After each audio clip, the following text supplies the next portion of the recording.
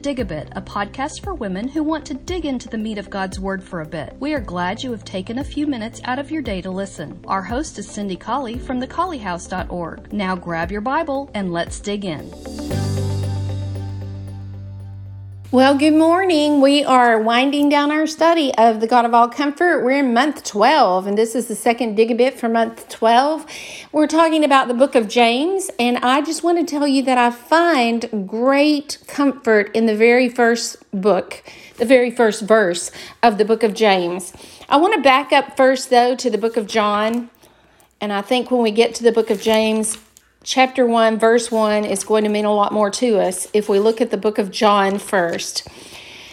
We realize that the book of James was almost certainly written by the brother of our Lord, James, who, when we back all the way up to John chapter 7 and other verses in the New Testament, we realize that he was not a believer as a young man in his older brother Jesus Christ's deity. We read in John 7, after these things, Jesus walked in Galilee, for he would not walk in Jewry because the Jews were seeking to kill him. So we have this already by John 7, we have this very polarized world around the Son of God, Jesus Christ. We have a bunch of people who are trying to kill him. And then we have a bunch of people who have just been very, very much enamored with Jesus as he sat them down by the thousands twice and fed them as a multitude from a very small little basket of food.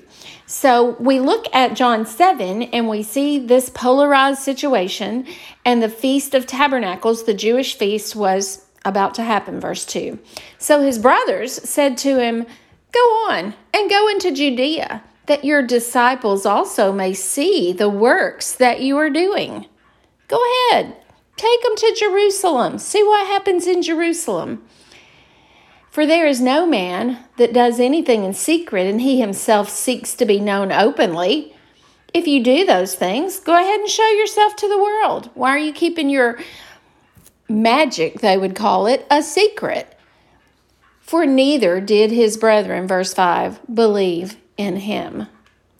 Then said Jesus to them, My time is not yet come, but your time is always ready. The world can't hate you, but it can hate me, because I testify of it, that the works thereof are evil. Go you up to this feast. I'm going not up yet to this feast, for my time is not yet full come. And when he had said those words to them, he abode still in Galilee." And then Jesus is going to go up to the feast later. But his brethren, at this point in John chapter 7, his brothers, including James, did not believe in him. And we have to just really stretch our imaginations to think about what the ramifications of that disbelief were. I mean, if they didn't believe he was the Son of God, then they believed that he was born out of wedlock to Mary and their father Joseph. If they didn't believe he was the Son of God, of course, they didn't believe he was the seed of the Holy Spirit.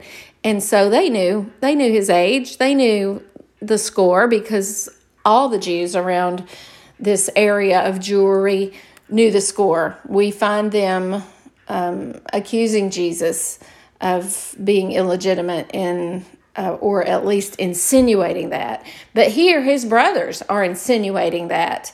In John chapter 7, they did not believe that Jesus was the Son of God. Thus, all the way through Jesus' ministry for the next 3 years, we see that Jesus I'm sure he was hurt. I'm sure his mother Mary was really hurting, because she was a faithful follower of Christ all the way even to the cross and the tomb. But when we see Jesus on the cross, remember, what does he say in John chapter 19 to his disciple John? Verse 25, "There stood by the cross of Jesus his mother and his mother's sister, Mary, the wife of Cleophas, and Mary Magdalene. And when Jesus therefore saw his mother, Mary, and the disciple standing by, whom he loved," that's John, "he said to his mother, Woman, behold thy son. And then said he to the disciple, Behold thy mother. And from that hour that disciple took her into his own home." Mary has these brothers. of Jesus. She has these sons, but they are non-believers. Obviously, up to this point of the cross, they are non-believers. And so Jesus commits the keeping of his mother not to one of his own fleshly brothers, but to the disciple John, who took his mother into his own home. So we know that the brothers of Jesus, including James, who wrote the book we're about to discuss, did not believe in Jesus all the way up until the time of the cross. But I love James chapter 1. Going to turn on over there. James chapter 1 and verse 1. James, a bond servant of God and of the Lord Jesus Christ. Not of my brother Jesus Christ, but of the Lord Jesus Christ. To the 12 tribes which are scattered abroad, greeting. I love that because here we see that obviously the risen Lord, who would have naturally been seen by his fleshly brothers, who would have naturally been hugged by his mother Mary, they saw him after his death. And something has changed in James that switched him from being a non-believer to one who is a bond servant, that is, without rights of his own, given over to his brother Jesus Christ, but he calls him not his brother, but his Lord. Something incredible happened in the heart of James. And here then we have James, entrusted by deity, by the Holy Spirit, to give these great and practical words of the book of James about how that we live in comfort, how that we live through persecutions in comfort, to give those to men of all post-Jesus Christ on the earth ages. He gave these to all Christians of all times. And this brother who spent a big hunk of his adult life not believing in Jesus now calls himself a bondservant and calls his brother Jesus Christ his Lord. And then he spends this book telling Christians how to suffer for this Jesus that he at one time mocked. I'm going to tell you that's where great comfort is.